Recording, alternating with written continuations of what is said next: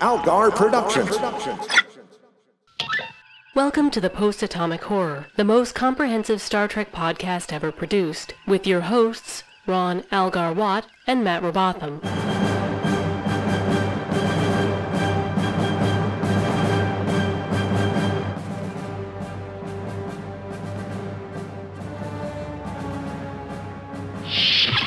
Hi friends, it's us again. We're back once more.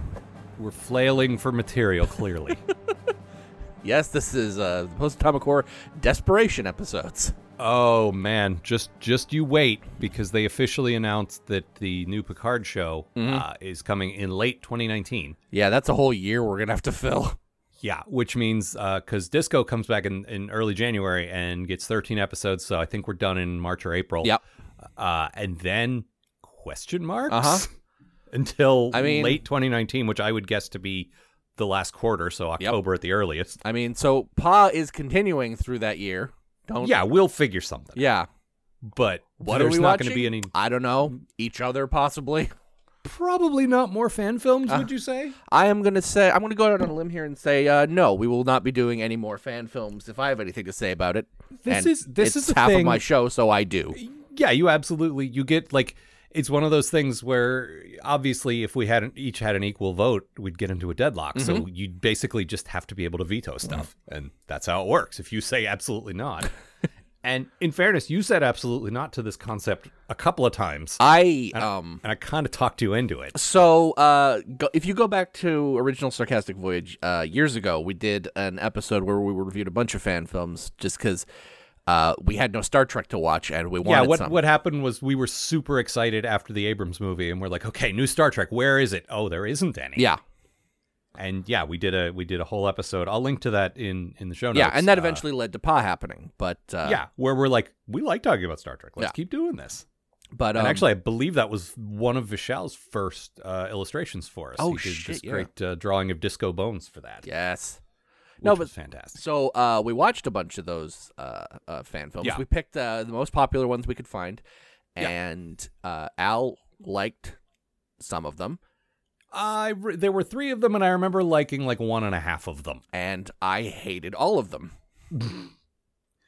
The only fan film I've ever liked is Axanar. Which is never being released. Like the Prelude to Axanar, which was like a documentary style, 10, 15-minute little thing, was quite good and very promising. And then all that legal stuff happened, so I don't think the final movie's ever even going to happen. And that Al had to convince me to watch for like 20 minutes to actually sit down and watch the damn thing. You happened to be here at my house at the time. It was like, and I was able to just like, here, sit and watch this. Trust me. I know you don't like fan films, but trust me. And you did. But and the thing with that is they had tons of actors who had been in previous incarnations of Star Trek. Yep. You had the guy who played Martok. You had the Vulcan ambassador from Enterprise. Was it Admiral Ross on there too? I could be wrong about that. I don't remember that. But Gary Graham, the Vulcan ambassador, one of the few good supporting characters on Enterprise, he was in it. Like there were a lot of good actors. Yeah. And that made it, and then good, production values and so forth. Yeah, no, it's a good looking. It was the whole thing just was professional and well done and well acted and everything. Yeah. No other fan film I've seen has a combination of all of those things. But we're in a tricky area because we don't want to be jerks. We have to grade this on a curve. This is you can't compare this to Star Trek because this is made by passionate fans with a fraction of the budget and, none of the seasoned union professionals, behind the camera and all that stuff. Like there's so many things you have to allow for. So even if we gave this like an F minus, still you have to grade on a curve. Yeah, absolutely. So, and I wouldn't, because there are things to like about it. It's just not, it's not what I want. The idea of being mean to passionate Trek fans who want to get out there and make something seems, what's the word I'm looking for here? Like a bad idea. Yeah, like setting a bad precedent. When you're into your 8th year of a Star Trek podcast. Yeah. That is definitely glass houses. And so, so what we decided was that we're going to be critical, but we're not going to be mean. Yeah. We might accidentally be mean. There's a couple of things that I could not help noticing, but we'll try. We're going to try real hard. Star Trek Phase 2 is an interesting entity. We were just looking it up because it was called The New Voyages, and then it was called Phase 2, and then it was called The New Voyages again. Mm-hmm.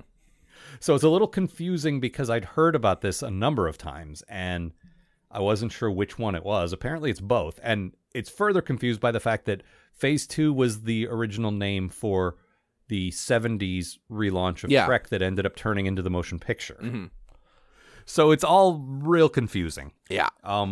But this is one of the more high-profile fan endeavors. There's a ton of legit people involved with Star Trek involved with this. A lot of actors, a lot of writers. Mm-hmm. Rod Roddenberry was involved, so take that for what it's worth. I don't think that we need to take that for anything. Nah, but it does lend it an air of legitimacy. I suppose that's true. I don't That legitimacy fades if you've talked to Rod Roddenberry for more than 5 minutes, but... Okay. How about this, though?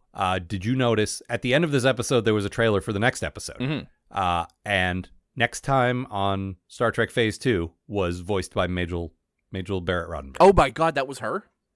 Yeah. I thought that was wow. Or a very good sound-alike. Uh-huh. I mean, I'm not 100%, but I'm pretty good at that game. Wow. Yeah, I know 2004 she would have still been able to do that. Jesus. Yeah. So, I mean, but plus they had episodes by DC Fontana, by David Gerrold, like not just someone who co-wrote a shitty episode, like some of the best writers from the original series. I mean, that's impressive as hell. Yeah.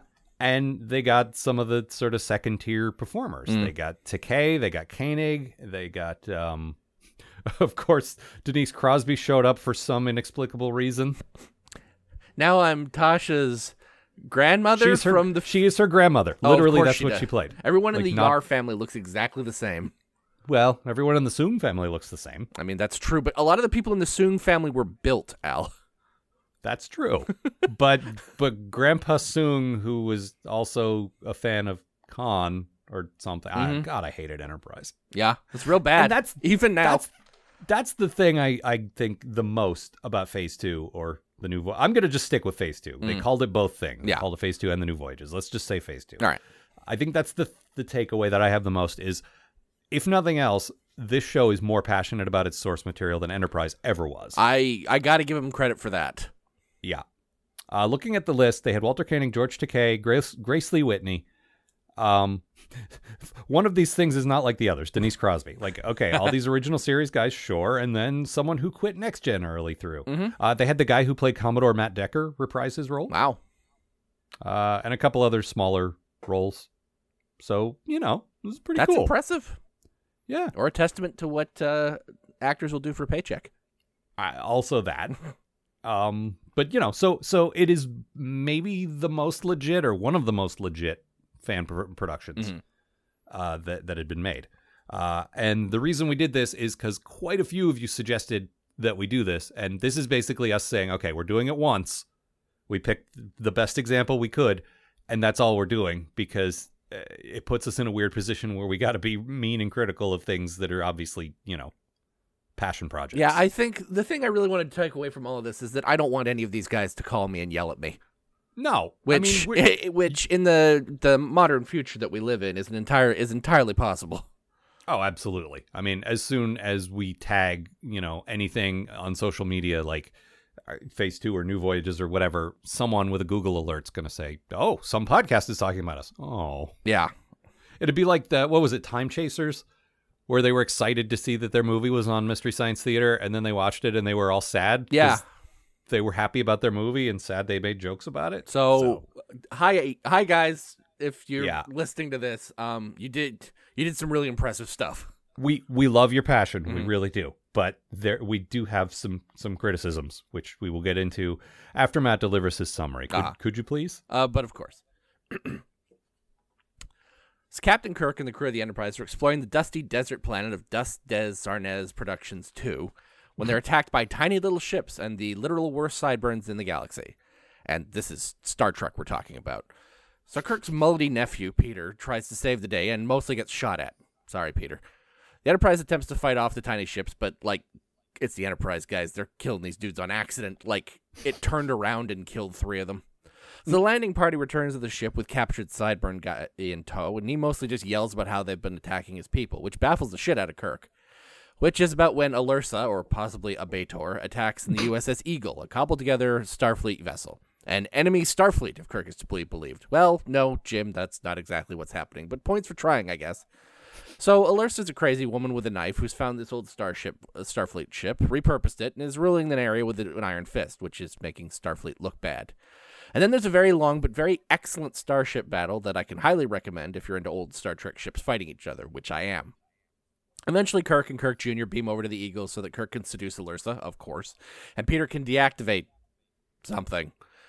Eventually, enough people are shot at close range with phasers that the day is saved, but tune in next time for another graphically exquisite episode of Star Trek Phase 2, The New Voyages. Yeah. And the graphically exquisite episode of Star Trek Phase 2 that is next is an adaptation of The Child. Yeah. Which was done on Next Gen as a Troy story, but was originally written for the original Star Trek Phase 2 as a, I believe, Lieutenant Ilea story. Yes. Oof. Yeah. Yeah. Because that's the thing about this series is a lot of these episodes were adapted, like I say, either from original series writers or from scripts that ended up not getting made. David Gerald famously wrote one that's an allegory for the AIDS epidemic that Rick Berman, I'm sure, shot down. Mm-hmm. Definitely. And so they made it here. So, you know, and script-wise, this felt like a pretty middle-of-the-road original series episode, I would say. Yeah, but I mean, you know, it still felt like original series. Yeah, it absolutely did. But what I'm saying is that's not the thing. Like, I wouldn't be embarrassed of this script. It takes itself a little seriously. Mm-hmm. And it's not, you know, like, it's not an interesting episode of the original series. It would be one of those that when we went back to recap, we'd be like, which one was this? Yeah, exactly. Because there's a lot of back and forth and not really engaging characters. But, you know, it's not... The script is not an embarrassment, which for a fan production is something you need to that's real impressive. Yeah, it is. And, you know, again, like... we're grading on a curve. Yeah. And, I mean, there's stuff in here that I actually... like, dialogue and stuff I actually really enjoyed. There's a scene with Chekhov... I can't believe I'm saying this. There's a scene with Chekhov, Bones, and Kirk Jr., where they're sort of giving him a talk about, you know, not being so terrible all the time. And it's actually really well done. And I realized the original series, I never got to see Chekhov and Bones have a scene together, because by the time Chekhov showed up, it was basically the Shatner show with his best friend Leonard. Yeah. Well, the Bones I was not impressed with at all, which we'll get to in a minute. Mm-hmm. But the Chekhov wasn't too bad. It was a quality Chekhov. Yeah. And... that phrase like ashes in my mouth. No, because now Anton Yelchin has paved the way. Sure. It's clear a lot of the problem we had was Walter. Uh-huh. And honestly, let me just get into this. I hate to say this, I really do. I think we've set the groundwork enough now that, you know, we don't feel great saying real mean things. But most of the actors in this just are not good. Like, the visuals are great. Mm-hmm. The script is average. Good actors could have made this a decent thing, but most of them are just not up to it. And I'm clearly open to the idea of other people playing these characters. Like, that's what the Abrams movie was. Oh, absolutely. Can anyone but DeForest Kelley play Bones? Well, yeah. Carl Urban absolutely can. This guy, not so much.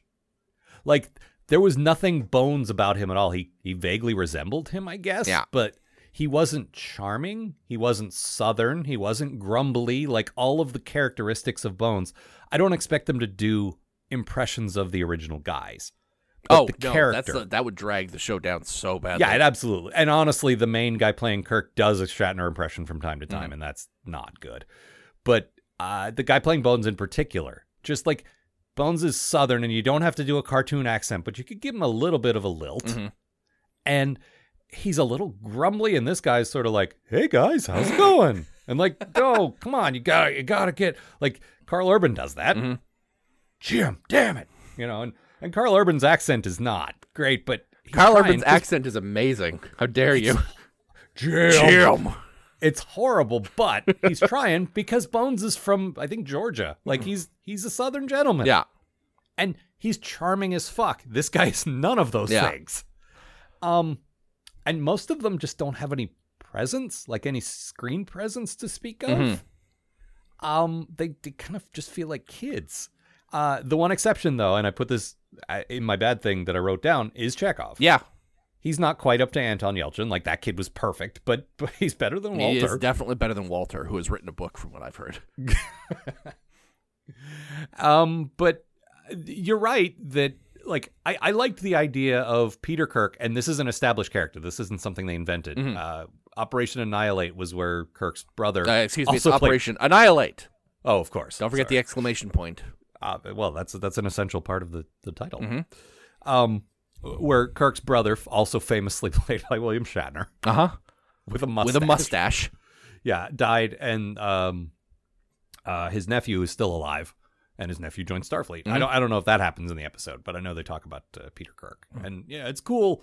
It's a cool dynamic having his nephew, and he can't give him special treatment, but also this kid is clearly a Kirk. He's too hard on himself. He overthinks things, and I like that aspect of stuff. I also like character-wise. There's a bit where Kirk goes in and is just like, okay, so again, let me give you some advice. This episode is all about giving Peter Kirk advice about various things, and yeah, which is fine. It's mostly his episode, and that's okay. That's how it works. The scenes are pretty good, you know. Yeah, again, with better actors, they could have been quite good. This was all right. There was some choices, and I don't know if maybe it was the directing, because we have a legit actor in this. Yeah. We have what is her name? Barbara Luna, who played the captain's woman in Mirror Mirror. Oh yeah, I see. Yeah. Yeah, that was her. Like, we know her from the original series. What is it? Marlene something? Marlena? Marlene, something like that, yeah. Yeah. But she was in Mirror Mirror, so like we've seen her before. And she plays the bad guy that Matt mentioned. Alursa. Yes, or possibly a Bator. Or a Bator, yes. I don't know that everyone's going to get that, but I quite like it. And she's not very great either. No. Which, again, is too bad. I like the writing on her as like this it's kind of campy. It's kind of Batman 66. It's very Batman 66, and I like that a lot. And they all have to call her, like, Milady and stuff. Yeah. And she keeps, like, freaking out and, like, waving a knife at people. It's awesome. Yeah. If the acting had been better, it would have been really enjoyable. And that's why I wonder, because they have at least one legitimate established actor, I wonder if it's maybe the directing. Yeah. Like, maybe these actors aren't that bad, but maybe the director... This is a theory. I do not know this at all. But sometimes, like with George Lucas, for instance, you get a guy who's way into the technical end of things and is not great handling actors. Exactly. The whole, so just pull it back a whole lot, which George Lucas was famous for saying. Yeah, exactly. And maybe this director... Because technically... It's great. It looks so much like the 60s, and not just the VFX shots. No, but the bridge is amazing looking. Like, yeah, and when they're on other parts of the ship, that lighting, that weird sort of like the wall is white, but there's like a purple projected, like it's like lit up purple. Yeah. Like, it all looks so like, and the lighting, like you get that weird eye lighting like they used to do. It all looks very original series. It's it's good. Like it's so clearly whoever was doing set design for them and was just so, like, they did their homework and it shows. Like, I mean, this is my good thing. It looks amazing. All of it. Like, the visual effects in the space fights are the best part of this entire thing. They're gorgeous. I could watch this crap all day. Yeah, the Eagle was a cool idea for a ship, which is a Constitution-class ship like the Enterprise, but it's got all these weird, like, additions to it that are not Federation standard. You get like armor and stuff. It honestly, cool. Like, do you remember when we were doing Voyager and I talked about how, like, I wanted by the end of the series for Voyager to come, like, back to Earth? Oh yeah, to be like a weird Frankenstein ship. Yeah, it would have been all built with crap that they had found in the Delta Quadrant. That's what it looks like. It looks like the Enterprise cobbled together with spare parts. It looks like a Borg ship almost, and it's really cool. But it also looks like something that could have been designed in the 60s. Yeah, exactly. When you set something in this era of Trek, you have to make that decision. Do you want to stick to that aesthetic, or like J.J. Abrams or like Discovery, do you want to push it into now? And these guys made a very clear choice. No, we're going to shoot this the way it would have been done in the 60s. And it looked... I'm sure the ships were done in CG, but they still look like 60s ships. Yeah, like, and there's shots that you would never get in the original. There's like a part where one of these tiny ships that's sort of attacking the Enterprise like bangs off the side of the hull, and it looks so cool. Yeah. Oh, at the end, you get, like, the Enterprise is all banged up, so they go back to space dock to get repaired. That looks amazing. Yeah. We never got anything like that. Yeah. And it's just it's just like a metal frame around the ship with little guys working on it, but it looked really good. I mean, like the when they went back and did the CGI for the original series, like that doesn't look this good, and that looks good as hell. Yeah. No, and those were also done very lovingly, like with a respect to the original 60s designs. And this just feels like more of the same, which it made me very happy. Yeah. But, it wasn't, to be clear, it was not fun to watch. Yeah. And we're trying to be nice. We really are. Yeah. But, I mean, I was checking the runtime way more than I usually do. Oh, yeah. And it's a full hour. Yeah. No, when I went to watch it the I other felt night, every minute of it. I opened it up. It's like 58 minutes. Really? Yeah. No, and I thought, okay, maybe there's a coming attraction at the end. Maybe there's some credit. No. It's pretty much 58 minutes long. It's It's rough. I mean, there's a lot to like about it. Yeah, I don't know. Maybe if it had been like half hour, you get like some better actors, something like that. Mostly the actors. Like really. Yeah. Seriously. But my good thing, and we already talked about this a bit, following up with Kirk's nephew from that one original series episode wasn't a bad idea. Also, he's gay. Which never would have happened in the 60s, so it's a nice use of this medium, like and it's making not, it in the not a, early 2000s. And it's not like a revelation or anything, it's just mentioned in passing, which is awesome. It's a little awkward because he's lying in his quarters looking at a picture of himself with presumably his boyfriend or husband. Yeah. And it's like nobody spends their time just looking at a framed picture of themselves and their partner ever. I'm going to stick with that just because, like, that's 60s campy as hell. Like, oh, yeah. No, that felt like a TV scene. Yeah. It absolutely did. But it's still, like nobody does that. He's lying on his bed like that gif of Wolverine. Yeah, but, they managed to sort of crowbar in representation where it should have always been, but couldn't have been. And so basically these fan film producers were more brave than Rick Berman. Well, and I mean, let's be honest, like you would have gotten the fact that the villain in this is a woman with a starship probably wouldn't have happened back then either. Yeah, back in the 60s, you're right. Like Berman would have let that through, but she would have had to have been sexier. Yeah, of course. And again, trying to be nice, really, she looked like someone's aunt. That's more how they dressed her. Yeah. I'm trying not to go directly and say mean things about her directly, and I don't mean that. Mm-hmm. But the way they dressed her, she looked like someone's aunt who was going to a karaoke bar for someone's third wedding. Very specific image. Wow. Yeah. Where you don't put the effort in anymore. Oh, this is Sharon's third, huh? Fuck it. I'll just throw something on anything. Here you go. It's a gift certificate. Enjoy. Uh-huh. She definitely spends a lot of her time in hot tubs. There's just such a specific image of her. Sure. You know what I'm talking about. No, I know. And I don't even mean this as a a bad thing per se. It's jarring from the episode. Mm-hmm. But, I'm very carefully trying not to insult her because that's not how I mean this at all. I really don't. But she totally looks like someone's aunt who has a few too many margaritas. It's my vacation. I'm putting my hair down this weekend. And maybe like sort of quote unquote accidentally plays footsie with your friend at dinner. Uh-huh. And you're like, Aunt Lorraine, what are you doing? I'm sorry. I thought that was the table leg, honey. Turn into Dr. Girlfriend. Yeah. No, I was going for Lucille Ball, but that works too. What was your bad thing? Well, speaking of Peter Kirk, that dude has the worst fucking mullet I've ever seen. Oh boy, that is the tip of this hairy iceberg. It's like, wow. I know Starfleet's got some lax standards, but Jesus Christ, get a haircut, you hippie. All of the hair. Uh-huh. All of it. Mm-hmm. Everyone, it looked like, okay, this doesn't seem related, but I'm going somewhere with this. I was recently reading the Beastie Boys book that came out, which is about their career and everything. Sure. And there's a bit about the making of their well-known video for Sabotage, and where they went to some wig and mustache place in L.A. somewhere. Yeah, that's what it was, like a wig and mustache place. Okay. Yeah, I don't know. It's L.A. It's fucking Hollywood. Oh, yeah, no, listen, I know you can get a wig and like mustache place, but... Yeah. And they're like, we're going to pick up one or two of these, and they end up getting everything and just using all of it. Like, they shot the episode, they shot the video for nothing. Like, Like the studio or their label or whatever said it would cost $80,000, and they said, "Fuck that, we'll do it for 10."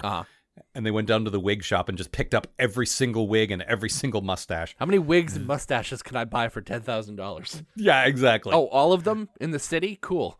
Yeah. But this felt like that. This felt like they went to the cheapest wig shop and bought all the worst wigs. Excuse me, they went to the cheapest wig sphere. Oh, of course. No, the wig sphere's in Tennessee. I don't think they made this in Tennessee. Oh, excuse me. Yeah. They didn't take a road trip down there and tell DC Fontana that they're going to a grammar rodeo. Trying to think, who's their mom? Grammar rodeo. Fontana. Yeah. But it felt like they got all the worst like everyone had such bad hair. Yeah. I mean, real bad. Sideburns guy, like you're talking about, looked like he was going for like there was that thing that Vanilla Ice did. It was famous in like the early 90s where you would sort of shave lines in the side of your head. His sideburns were a ladder, is I think what we're going for here. Oh. And I mean, it was meant to be like he's an alien with from the Ladder Sideburns planet, which is not a great planet. Yeah, but in the 60s, that's what passed for an alien, so fine. But yeah, fine. Fuck, on Next Gen, that would have passed for an alien. Mm-hmm. But a lot of the dudes had goatees like everyone had in the 90s. Mm-hmm. And look, I had one of them too. Like that was just what dudes had. But it sort of threw me out of the whole, like all of it threw me out of the whole 60s vibe. Yeah. Because it did not look like styles that people would have had in the 60s, and everything else did. Yeah, and like, you're nailing everything else, guys. Like, yeah. And the dude playing Kirk had like black hair. Yeah. Like, come on, man. Dye your hair for this. The guy playing Kirk is the guy who produced all of this. Like, sure. This is his baby. So he wanted to cast himself as Kirk. So I get whatever. it. Like, Yeah, I suppose. But, Uh-huh. Yeah. I do. Trying to be nice. Yeah. They're all wearing tribbles on their heads. Mm-hmm. And they're just, like, the guy playing Chekhov, same thing. He had, like, a weird mullet. Like, so many mullets. Mm-hmm. So much hockey hair. Yeah. Yeah. Just a bit rough. Yeah, it's not the best. Yeah. And Kirk's one defining characteristic is definitely black hair. Uh-huh. Yeah. No, that's definitely the first thing I think of. Yeah, of course. They did foreshadow Scotty's mustache, though. They sure did. There's a deep callback for you. In the same way that they foreshadowed Ensign Kyle's, yes. Right, exactly. Because that's what it's called when you grow a mustache in Star Trek, is foreshadowing. Well, because then later, in a chronologically later episode, you will have like a full mustache. Uh-huh. So that's foreshadowing, I guess. Uh-huh. Maybe 5 o'clock shadow's been replaced by foreshadowing? Mm-hmm. Man, we're in a real dumb fandom here. Yeah, but we're not in like even the top 50 toxic fandoms. So no, that's a plus. It's mostly because the only show right now is behind a fucking paywall. Uh-huh. Yeah. So, no, all of the assholes and creeps got bored and went somewhere else. They're all being shitty about Star Wars now. Yeah, which is fine. I'm not really part of that fandom. I love Star Wars, but it's just a thing I like. It's not really a thing I need to find other people for. It's not hard to find people to say, isn't Star Wars great? Yes, it is. Yeah, that's been my entire generation. That's why nobody talks about Gen X and they just skip right to millennials, because it's like, oh, you mean those guys that won't shut up about Star Wars? You're still talking about Star Wars, huh? Yeah, you heard about Star Wars? It's pretty good. Yeah, I don't know what to tell you, man. Back to the guy who played Bones, something specific that bothered me. He wanted something from one of the nurses. And he said, "Hurry up, nurse," like snapping his fingers. Like, that is not something Bones would do. That really bothers me. Like, that would bother me if any character did it, but it would feel like, okay, Kirk probably would, because he's kind of a dick. Yeah. Southern gentleman. Yeah. Hey, get over here, would you? Uh-huh. Yeah. It means you treat women with respect and you float around and steal hearts. What? It's a Buffy reference. I don't remember that one. It was a good episode. You should watch it. I mean, maybe I will. All right. It's been a while. A note I have here repeatedly is how poorly it was mic'd. Yeah. That really bothered me. And that's another bad one. Like, there's a lot of, they're in what are clearly big sets that are not soundproof. Well, the opening when they're filming in like the middle of like a desert or whatever is like, yeah. I don't know if it was the lighting or if they were trying to go for something, but it looks real faded too. Yeah, that didn't bother me. I think they were trying to make it look, that way when you apply a filter to an outdoor location to make it look like an alien planet. I don't think it was as good as, disco or whatever. Yeah. But I got what they were going for there. But there were a bunch of things where they didn't get the mics close enough, and the acoustics of the room just made their voices bounce off the walls. And that's a thing that I notice. Yeah. That bothers me so much. And it's like, I could have done a better job. I am not a professional. I am an enthusiastic amateur, and I could have done a better job miking this than they did. Yeah. That bothered me a lot because all the other technical stuff was so good. Yeah, that's the thing, man. Like when you've nailed the stuff that they nailed, like as well as they have the costumes, stuff that's bad, and set really, design really stands out. Costumes, set design, camera angles, lighting, special effects, all of it excellent. The sound was just terrible. Yeah. It's like this, I feel confident criticizing just because they paid a lot of people who knew what they were doing, clearly, for all the rest of this. I don't feel like I'm being unfair here. Like, I have a note here in all caps. Buy some fucking microphones and then move them closer to their mouths. I was just so angry about it. They did work in the Wilhelm scream at one point. Yeah, well, it's always nice to see that. That seemed to have been mic'd properly, so... Should have made that my quote. Yeah. What else? What else? Man. They had an Andorian just in a sort of a cameo appearance. That was nice. Yeah, that was cool. And then he got battle damaged. One of his antennas got cut off. I enjoyed that too. Yeah, that was nice. And we got to see a rare appearance of a captain of a ship that is not human. Yeah, that was cool. Hardly ever get that in any Star Trek, as we have pointed out on the show before. What else? At one point we're in Alursa's quarters, and she's got some skulls just hanging around. Yeah.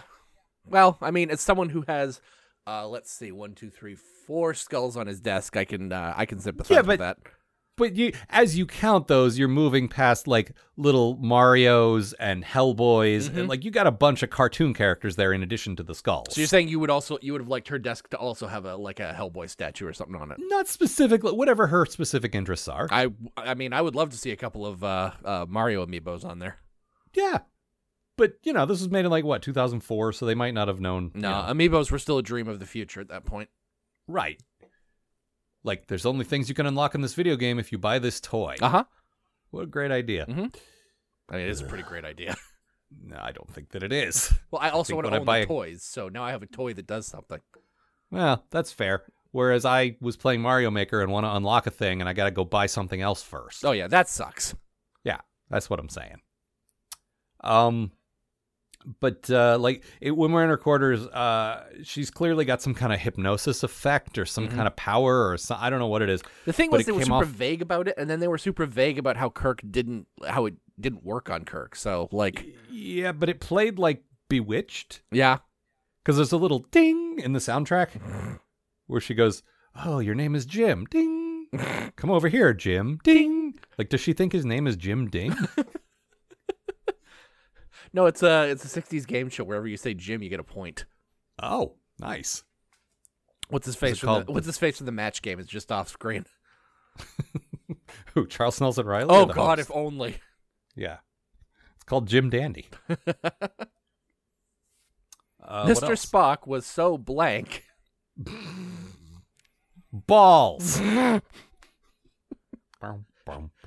Shut up, Brett. Dumb Pavel was so dumb, he thought blank was made in Russia. Oh, I love that show so much. There are whole seasons of that on Amazon Prime, and they're in order, which is weird. Like, I've seen a bunch of those just like on the Game Show Network and on YouTube, like out of order. It doesn't matter. Sure. There's no continuity in a game show, but the thing is, you do see continuity when you watch them in order because it's clear they shot 5 of them in a day. Oh, yeah. But they all changed shirts.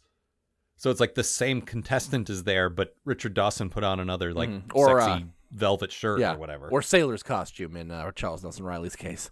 Yeah. At one point he was wearing one and he said something like, "I don't let women on my boat." We know, Charles. We know. Yeah, but It's weird that no one, like, at the time, no one knew he was gay. Like, really? Boy, that Really? confirmed bachelor sure is funny. Yeah. I hope he meets a nice girl someday. Good for him. Maybe he'll hook up with Peter Kirk. Watch the crap out of that. He's an available swinging man in the late 60s. They're, you know. No, I think Charles Nelson Riley could do better. Can only do better, Presumably- better hair-wise. Presumably Paul Lynde. I just assume those guys hooked up at some point. Oh, yeah. Because they're basically the same person. Get Cesar Romero in there, too. Cesar Romero was a whore, apparently. That's what I hear from you. I was I was on an old movie kick for a while, and I was reading, and like, not only was he, you know, very famously gay, he very famously seduced every single man who even slightly swung that way from like the 30s to the 60s. Like, that's awesome. I had no idea. Yeah. Like, it's one thing where they're sort of like, okay, yeah, I'm into dudes. I don't want to talk about it. We'll just keep it quiet. He didn't fucking care.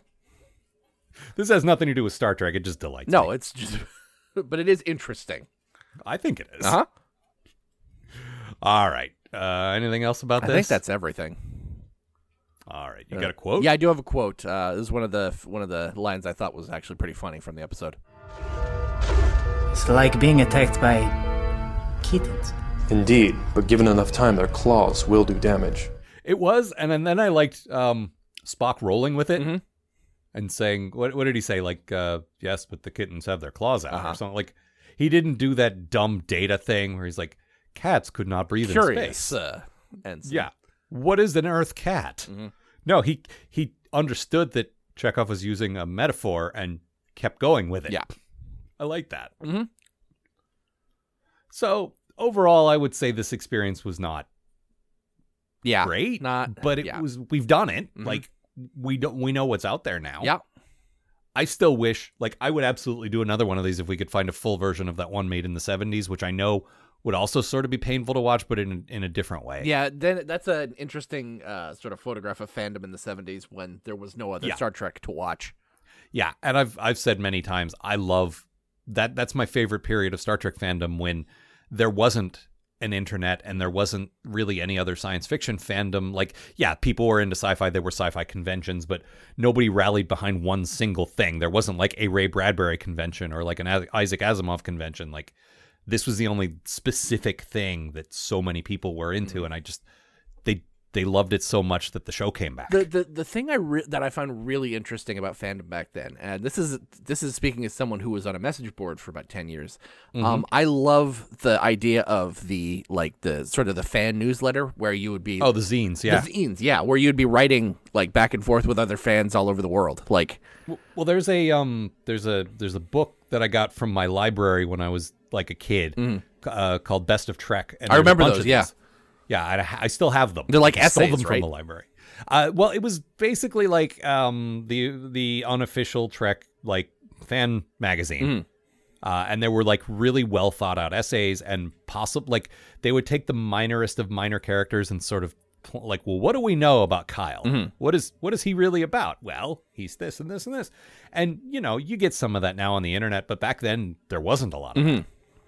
And like, I'm sure there was a thing in there about Peter Kirk, and there's so much interesting. Yeah. And it went through an editor, so it wasn't just like reading someone's Tumblr post. Like, there was a little more to it than that. And they're super interesting, and I'd love to get the rest of these, but they're all out of print. Yeah. So one day I'll have to hit up the major bookstore that you work at, and I'm sure you probably have some. I think there's probably a few kicking around. Yeah. I'll look next time I'm there. Yeah. All right, so that's all for this time, and that, I think it is safe to say, is all for us doing fan films. Yep. It was an interesting experiment. So we did it. Yeah. Once again, guys who made this, if you're listening, please don't yell at us. No, we appreciate quite a lot of it. Yeah. But also, it's not perfect, because that's, sorry. Yeah. So next week is very exciting. We've teased this before. It's definitely happening. We are doing a supplemental in which every major guest who has ever appeared on, like, all of our regular appearing guests will be appearing simultaneously. Yes. That means Amanda, Bob, Brian, Caitlin, Flonk, Irish Gav, Nate, Tidro, and Vishal. plus me and Matt. Yeah. It is going to be a headache. Uh-huh. Logistically speaking, but listening wise, I think it's going to be a delight. So we will be recording that very soon. So if you have any questions, we're doing it sort of panel style, like you would do like a debate, one of those like presidential debates where there's like 10 guys where you ask a question and then you give them a chance to answer and then you give the whole floor a chance to rebut or whatever. So if you have a very simple Star Trek question you want to throw to our panel or one of those specific guests, write to us, postatomichorror@gmail.com. Yep. But do it quickly. Yeah. Do not say, "Oh, well, I got a lot of time." No, you don't. No, we're filming. We're gonna record it like this time next week, basically. Yeah, but also I want to give them a little time to know what we're going to ask and think about it, so it's not putting people on the spot. Ooh, yeah, good. So the sooner you give us the questions, the better. Yeah. postatomichorror@gmail.com. Or if you have anything else you want to write to us about, Yeah. that is the email address. If you want to write and say, "Hey, I make Phase 2 and you're a jerk," well, go ahead. Fair. We probably have a little of that coming. We tried, but our website is always postatomichorror.com. We do have a Tumblr, postatomichorror.tumblr.com. We have not discussed this yet. Are we abandoning Tumblr, Matt? I am basically sticking with whether they whatever happens, I'm sticking with Tumblr for the time being. So at the very least, I can still run the Okay. pod No, Tumblr.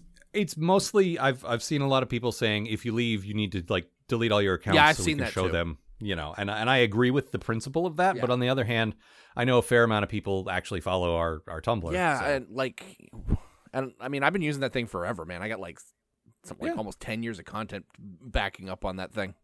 Yeah. So And we post, in addition to show related stuff, a lot of just interesting Trek stuff that we see. So all right, we will be sticking around. Yeah. I wanted to address that. Yeah. Because a lot of people are abandoning Tumblr because they've integrated some policies that are kind of terrible. And a lot of people are abandoning ship, but that answers that. We will still be there. yeah, at the very least for now. Yeah. Yeah, that may change. And if it does, we'll let you know, because I know some people are into that. Sure. And actually, that blog is followed by a couple of fairly reputable sort of Trek fan Tumblrs. So I kind of thought we were slowly becoming part of that community. Yeah. So I don't know how we would do that elsewhere. Yeah. Thanks, Tumblr. Yeah. Yeah. Yeah, no, speaking- real annoyed by all of this, by the way. Oh, yeah, me too. Speaking of problematic social media platforms that we are on, though, we are on Twitter, probably not going anywhere there, @Algar, @RobotMatt. So follow us there. We talk a lot, and we talk to each other sometimes and talk about show stuff. So there's that. You often get sort of our first reactions to things when we're watching them. There sure was one this week. I saw that. It's very nice. And that's it. So we will be back next week. Yeah. See you, folks. The Post-Atomic Horror Podcast is a co-production of Ron Algar Watt and Matt Robotham. Copyright 2018. Please don't sue us. We're just doing this for fun.